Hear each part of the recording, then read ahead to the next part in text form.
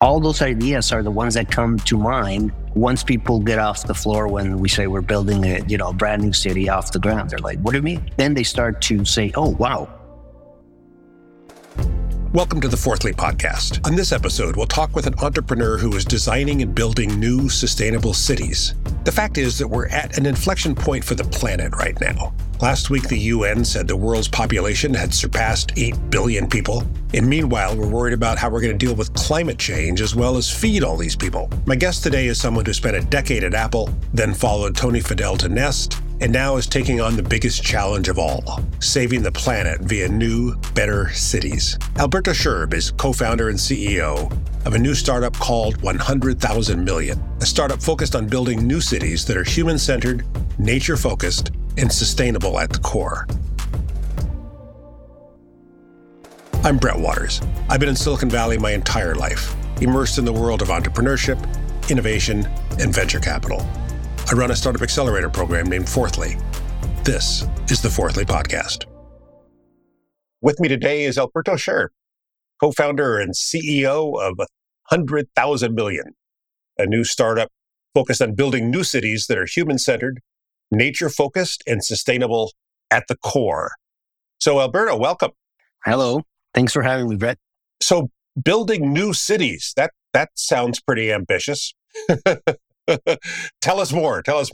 Definitely. We often get that reaction. And to us, we think that's one of the main things that we need to do as, let's call it civilization. Because if we continue to build cities or build upon the cities, it's not that we continue to build cities, but if we continue to build around the cities that we have, we'll only get marginal effects on actually becoming more sustainable as a city, right? Mm-hmm. So what you need to do is start from scratch. And that's where the project becomes not just ambitious, it's really ambitious because you have to take everything off the grid. So you don't have the taxation of these water grids and energy grids that are out there. Developers know that that's a huge cost every time they want to develop. And of course, the land, and this is where it becomes interesting. The land is really expensive around the cities. And what we think is that there's enough land around the world where if we use the current knowledge that we have as humans and proven technology, there's no future rocket science or Mars science here. We have to stop saying rocket science because everybody's doing rockets these days, but there's no, intergalactic technology here that needs to be developed. It's just proven technology that we have in fact, for past decades. It's not even this decade that we had it. And if we put it all together, we should be able to build these cities. There's no reason why we shouldn't have them. And that's kind of where we started. We said, look, there's no sustainable cities. People talk about smart cities, and I try to tell people that we are not a smart city per se, but we will use the technology as long as it takes us towards sustainability. So we don't call our city a smart city because it has to be, right? And we're in 2022. I mean, technology has to be there, but not if it gets in the way of sustainability. And at the end of the day, that's what we're trying to do. Make sure these cities get built, right? Right. So what we care about is sustainability. And using some of these technologies that are called, smart city technologies, that might be kind of part of where we get to sustainability. But the end goal isn't just building smart cities. The end goal is building cities that are sustainable. Right. Because 70% of the footprint comes from cities where people live. And there's about 2 billion people that are going to come in the next 2 to 3 decades into the city specifically. And we have a housing crisis everywhere we look at. I mean, even in Helsinki, where I live, it's a problem as well. And if we continue to build around the cities, we can't ever get to the point that we can have a fully sustainable city there anyway. So that's where we come in and say, hey, let's start building these outside of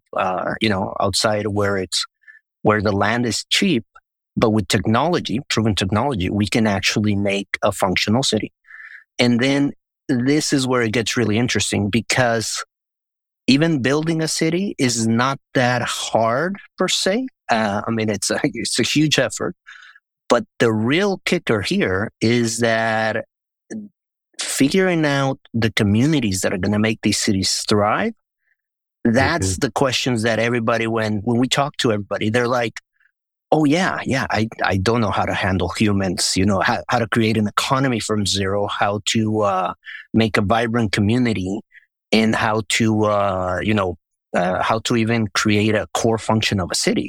Because, we're going to put them out in the middle of nowhere, technically, although they don't have to be like that far away, but in lands that today are not relevant for that, right? And those are the questions that we're really focused on today. So we're not architects in the team. We have an architect, a developer, but we are, industrial engineers and electrical engineers.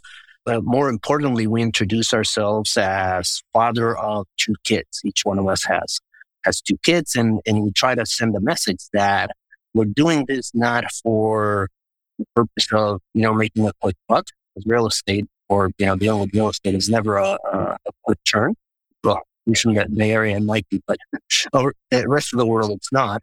And so we want to build this for the future generations, right? At the end, we believe that if we build the city correctly with the community, we can envision, or we can see a future where 2 or 3 generations after us, people or kids that grow up there, they won't know the difference between sustainable and not being sustainable, because if you do it right, sustainability would be just something that is just part of your life. But if we don't build that environment, we're still going to have to how do I become more sustainable? How do I live the 1.5 lifestyle so I can get to sustainability?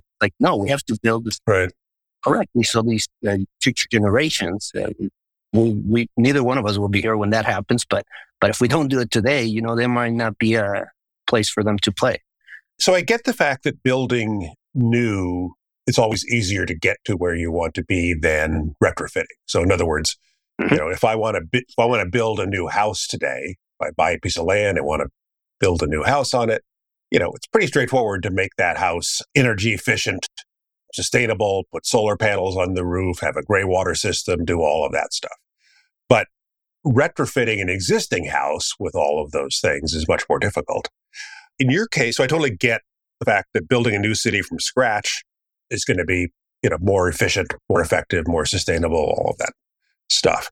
But where would you do this? Give us some examples of places where you could build a new city from scratch.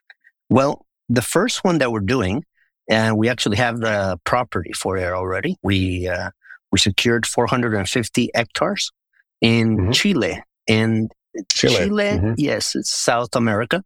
The reason why we went there is because we want to achieve 2 main things on our first city, which is consume 1/3 of water and 1/3 of electricity. 1/3 compared to Helsinki. Helsinki is your benchmark. Interesting. Okay. Yes, and Helsinki is really high compared to the U.S. standards, right? So for sure. Because or else we would have to say, very high numbers. But Helsinki is a pretty high bar, and we want to achieve 1/3 of that, right? To get to that consumption. And why we chose Chile is because we have an opportunity to leverage a 24-hour renewable energy source. So we have a very high solar power during the day and enough or strong winds during the night throughout the year that can allow us to actually have a lower battery setup, let's say, with this energy production, renewable production. So that actually helps us. Now, this happens to be a very nice piece of land because it's a coastline. You have a little bit of hill, and you have the beach. And we don't think all the cities are going to be the same, but we have the opportunity to pretty much create the cities. And this is where it gets interesting, anywhere around the world, as long as we can ensure that there's enough solar power and additional alternative power, and of course water. And water is is a problem for everybody. So we believe that once we start doing our first city and ensuring that we can get to the 1/3, we can trigger this conversation about like, well, everything should be actually consuming a lot less than what it is, and besides the 5 gallons or 6 gallons that we consume in every time we flush or anything like that, we should start to think about how do we design the plumbing systems in the house, but actually do it at a city scale, not just, I do it in my home in Tahoe and I feel happy for myself, but more like the whole community starts to change it, right? So technically, to answer the question about where, it's technically anywhere around the world. We just have to we use a system of our own to figure out where the best location, and that's kind of our trade secret, because we believe that once we build the first city, the next one will be highly sought out for. So then we don't technically say where else we're going to build other than the country. So we have our goal to look at Italy, then Mexico, and then Portugal. Of course, these are all Mediterranean style-ish areas because it's easier to design something passively. Yep. So you're not going to demand too much of power for cooling or heating, and the other way around. So that's our first pass, and then later to the Nordics or something complex. So right now we need to locate the city where there's water, obviously, where there is some sort of power, solar, wind, maybe local hydro, who knows. And we also, right now, we want to be in a climate where we can do passive heating and cooling. Yes, correct. But Alberto, there's another component here, which is that people need to live somewhere where they can get jobs. So right. How does that factor in? No, totally. And as I was saying earlier in the conversation, and this is where we're focused on, creating that community. Not only are we talking about how people are going to interact in the city, but also what are the businesses that we attract to these cities, right?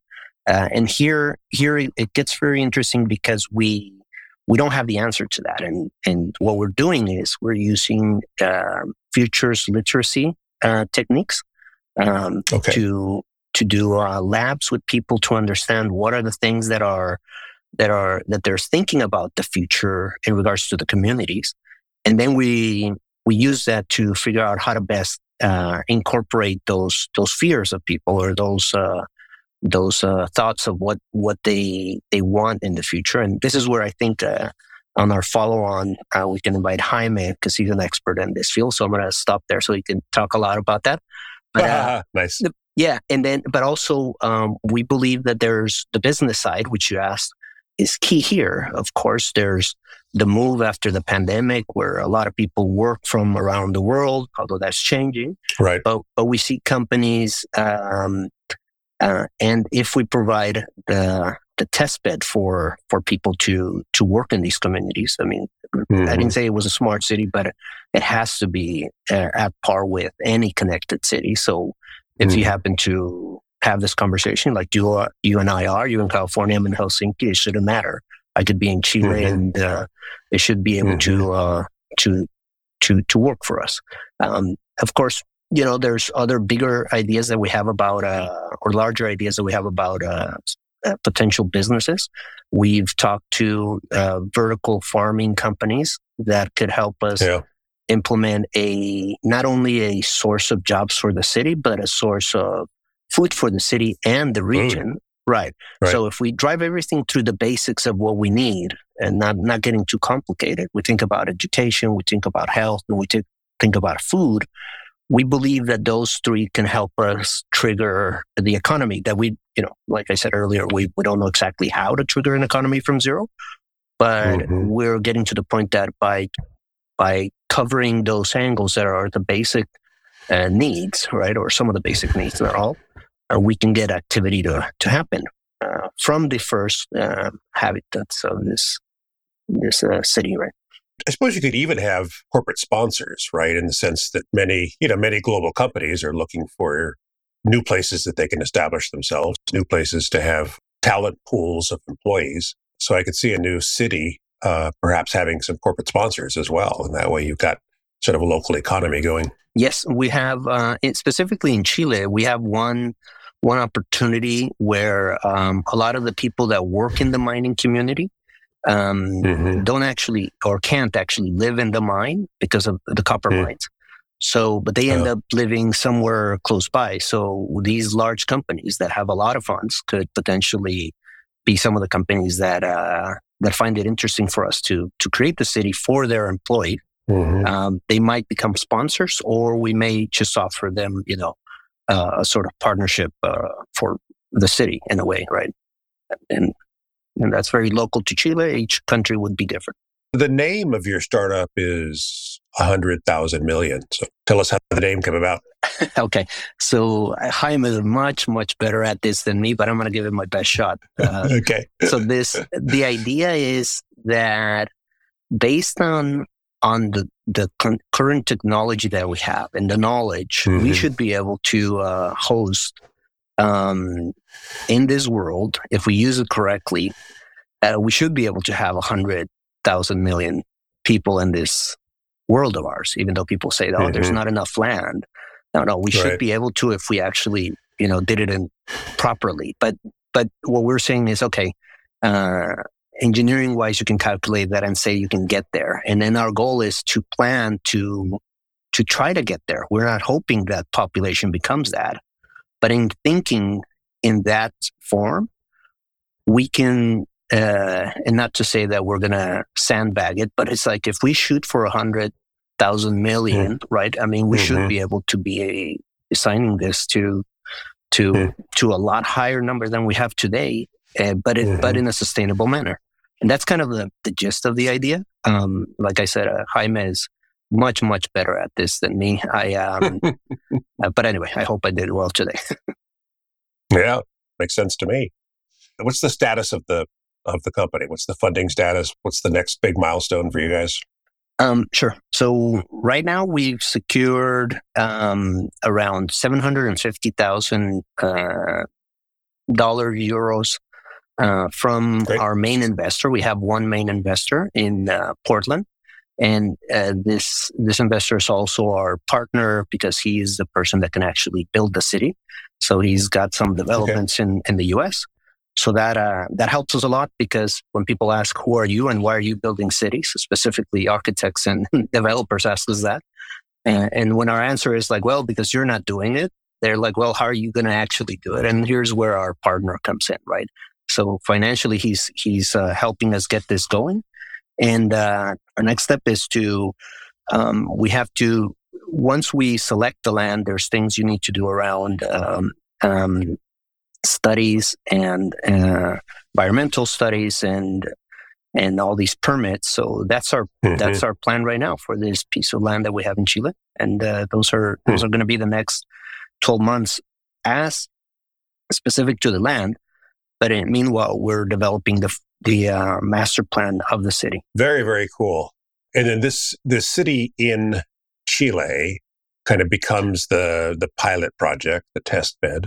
And then once we kind of prove out the concept there, prove out our technologies, prove out our methodologies, then we replicate the idea in other places around the world. Correct. That's the whole premise of this idea, is to not just build one city, but be able to create the recipe so we can, learn and repeat. And ideally, a lot of competition comes our way with the same values of trying to do this for the right reason, because sustainability normally gets thrown out the window once people try to optimize for cost. So you have to stand your ground there. So I think if we're able to get the attention of people to go challenge us in a way, that would be, I think that's when we can say we've actually we made a dent on this world and got people to change to sustainably construct, to build sustainably, right? Or to construct sustainably, seriously, not in paper, and then things get, optimized for cost, which is often seen. Right. So help me understand kind of the other guiding principles as you design a new city from scratch. So we've talked about sustainability. So we've talked about water usage, reducing water usage by a third from the benchmark of Helsinki. Same with power usage. And also, not only do we want to reduce usage, but we want both the water and power to be sustainable. Right. And then what are the other kind of guiding principles in terms of, I'm looking for livability, Of course. all those other things. So walk us through those. Right. So we definitely focus on inclusion, and we start that by thinking of how we design the city, but not in the way of, how does the building look, but more like, how do you think about the people that are going to help us build the city? Because if we start from there, we start to think about everybody that's part of the city, right? So I'm talking about people that are going to literally lift bricks for us and things like that. So we start from there. So also we in inclusivity, we have we're thinking about the way the education is proposed for the cities, where we have everybody meet together, regardless of where you come or what you have or you don't have, because we've seen that kids they don't until we influence them, they don't have these layers of or filters about what I should differentiate. So we're thinking that creating the city around the education of kids and the whole community by itself, we believe that will bring people together. We're also trying to design the city in a way that it's not a city for rich people. And we don't say like we don't want rich people here, but it's not designed for rich people to come here on vacation and suddenly, nobody right. can live there, because that's, right. we can't replicate that, right? You can, but it's not worth our time, or at least not my lifetime, right? So we want to build this so people can actually achieve it. So, and achieve to live there. And what the way we do this is by working on the reasonably priced homes, because we get lands that are very low cost, because they're not seen as useful to everybody else. We see them as a gold mine, but also we see it as a way to ensure that people have a place to go, right? Or companies have an incentive to come, because roughly 20% of a city, the cost of a city is just land. So if you reduce that a lot, then it makes it, you have a lot of margin to work on. Now, we swear not to be greedy, of course, but we want to use the same leverage for replicability, right? So and then of course we have, for us, very important is health and education. Both of those are the things that we believe are going to be the triggers for people to think about this city. Yeah, because to any person out there, if I tell them that their kids or their nephews are going to have a better education and have a good health system behind them, they'll listen to me to see where this city is and potentially move there, right? Just like I did from the Bay Area to Finland, because that's what I saw about Finland, despite me living in the Bay Area.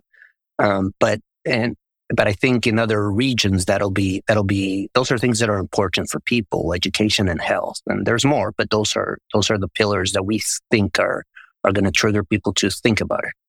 Yeah. Right. Well, it's certainly true for you mentioned before that you and your co-founder each have 2 kids, and that kind of drives your thinking, as it does for any parent. And it's certainly true for me that my wife and I are in our 60s now.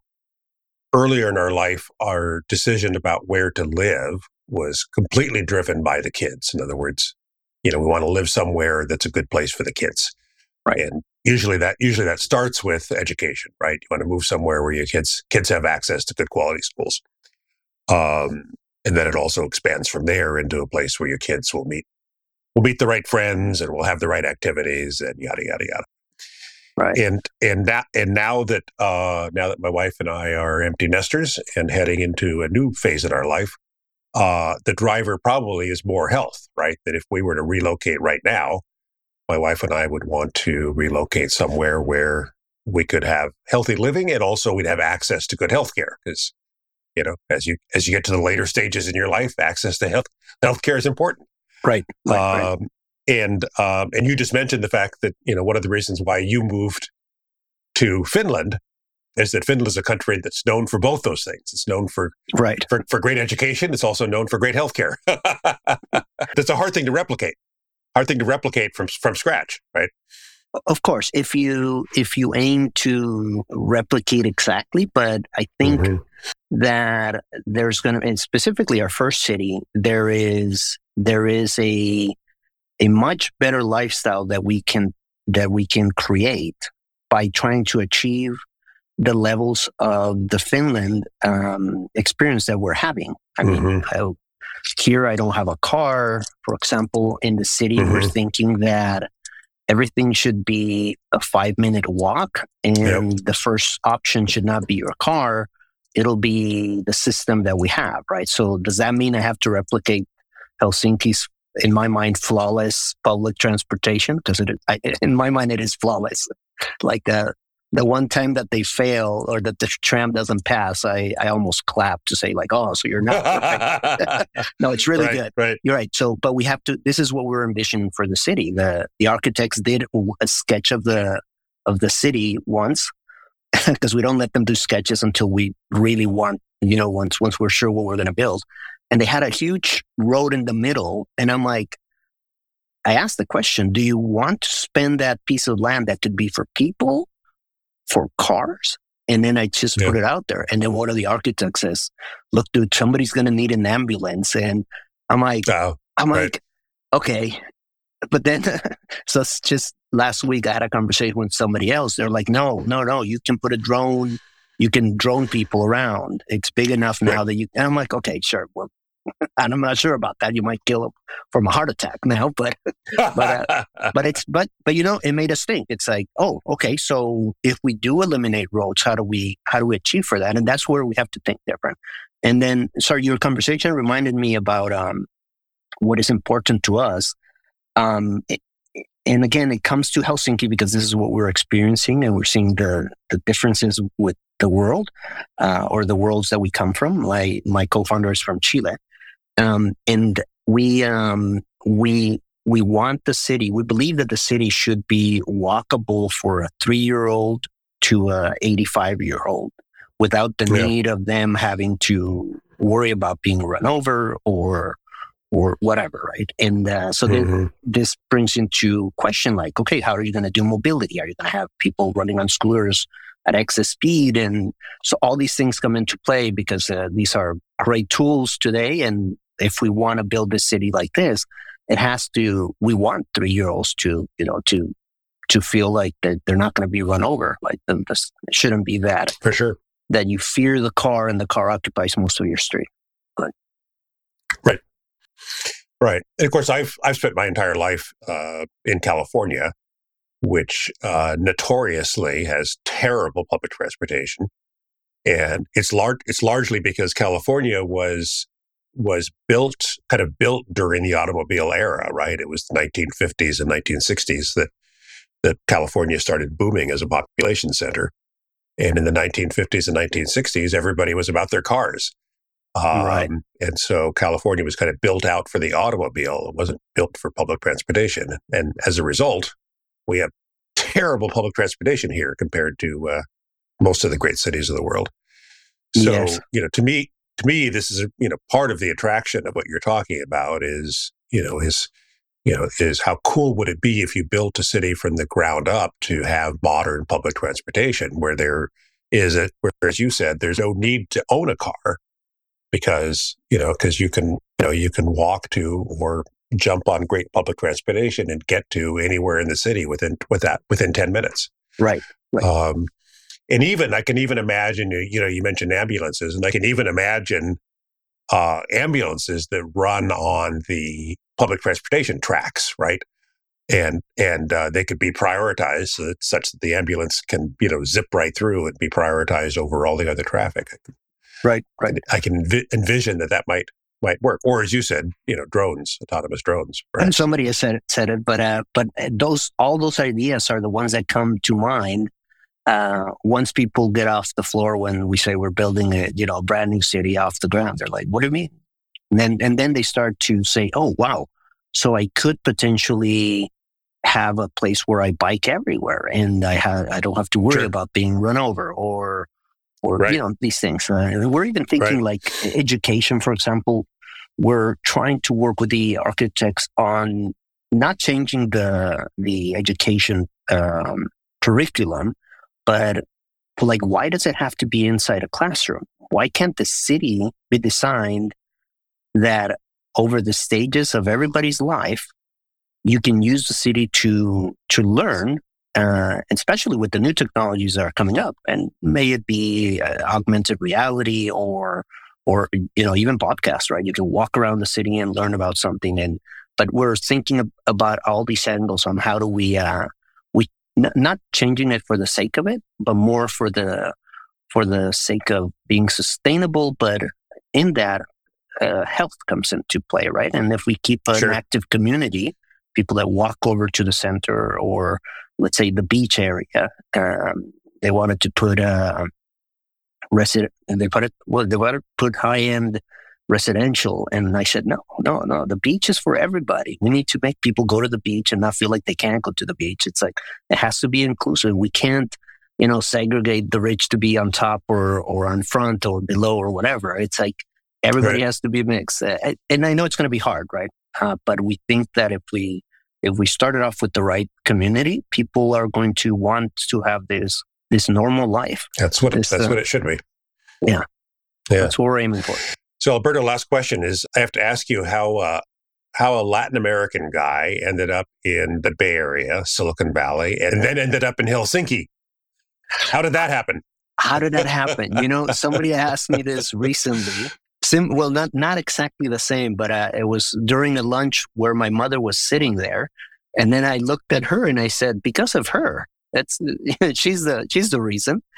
And it is, I think. So my mother told me a long time ago that if somebody else can do something, you can do it too. And it was just kind of a thing you tell your kids, right? Sure. And then after that, every step of the way, I've always seen the way to do things. And normally I call myself the person that tries to get things done. So I try it and I go for it. So anyway, the long story short of that, or the short story of that long story is, I used to work for Flextronics in Mexico, and I got a customer who was Palm Pilot. Yeah. Yep. I remember them. Yep. So after a funny conversation, I ended up with a job in the Bay Area.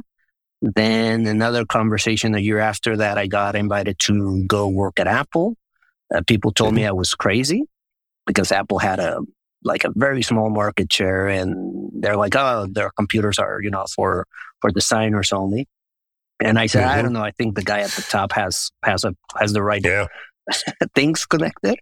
I don't say it in hindsight, right? I thought this before, and then of course it was a very good 10 years of my life at Apple. Then after that, I did my master's at Duke. I went to Nest, of course, to work with one of my heroes. Although I met my hero, Tony Fadell, and I met a bunch of great people there. And and then after that, these friends, they said, "Hey, let's build sustainable cities." And I have a very large. My family has a lot of land in Mexico, so I've always been the crazy kid that says that I'll build a city in our land. And up until last year, everybody thought I was crazy. Now they're like, "Oh, okay, so now he's building city somewhere, so he might be building it here." And so anyway, so they invited me to do that, to do this project. And Helsinki was a very simple choice for my wife. It took me a week to tell her that I was proposing that we move to Helsinki. It took her 30 seconds to say we're going for the exact same reasons that I talked about earlier, education, you know. Yep. And we're in love here. Right? It's the city is amazing, and you know, there's struggles here and there, but yeah. But anyway, so that's a very long story to answer your question. That's how I got here. Well, my wife's family is from Finland, so I have a fondness for the country of Finland for sure. So, Alberto, this has been great. This is, I think it's, so last week the Earth passed 8 billion inhabitants, right? According to the UN, last week we passed the 8 billion point. And meanwhile, we're all very worried about the future of the planet. We're worried about climate. We're worried about how we can, as humans, kind of learn more sustainable habits and build more sustainable infrastructure. And I think it's pretty interesting. I'm very fascinated by the whole topic of urban planning, right? Mm-hmm. And that, yes. And we have a lot of kind of examples to look at today, everything from the great cities of London and Rome that took, mm-hmm. 2,000 years to grow, to cities like Dubai that mm-hmm. took like 20 years to build, but they were built in a place that, doesn't really have the elements of sustainability available to it. Right. And so the idea of kind of looking across the landscape, looking at all of the different examples out there of cities in the world and figuring out how we can take the learnings from all of these different cities around the mm-hmm. world and use them to create brand new cities of the future. Fascinating topic. And I admire you and your co-founder for taking on such an ambitious but important mission. Congrats for that. And thanks for joining us this morning. Thank you for having us, and hope to talk to you soon again. This has been the Fourthly Podcast. If you've liked what you've heard, I'd really appreciate it if you could spare a moment to leave us a review on Apple Podcasts. Your support truly makes a difference. You can find out more at fourthly.com. Until next time, I'm Brett Waters. Thanks so much for listening.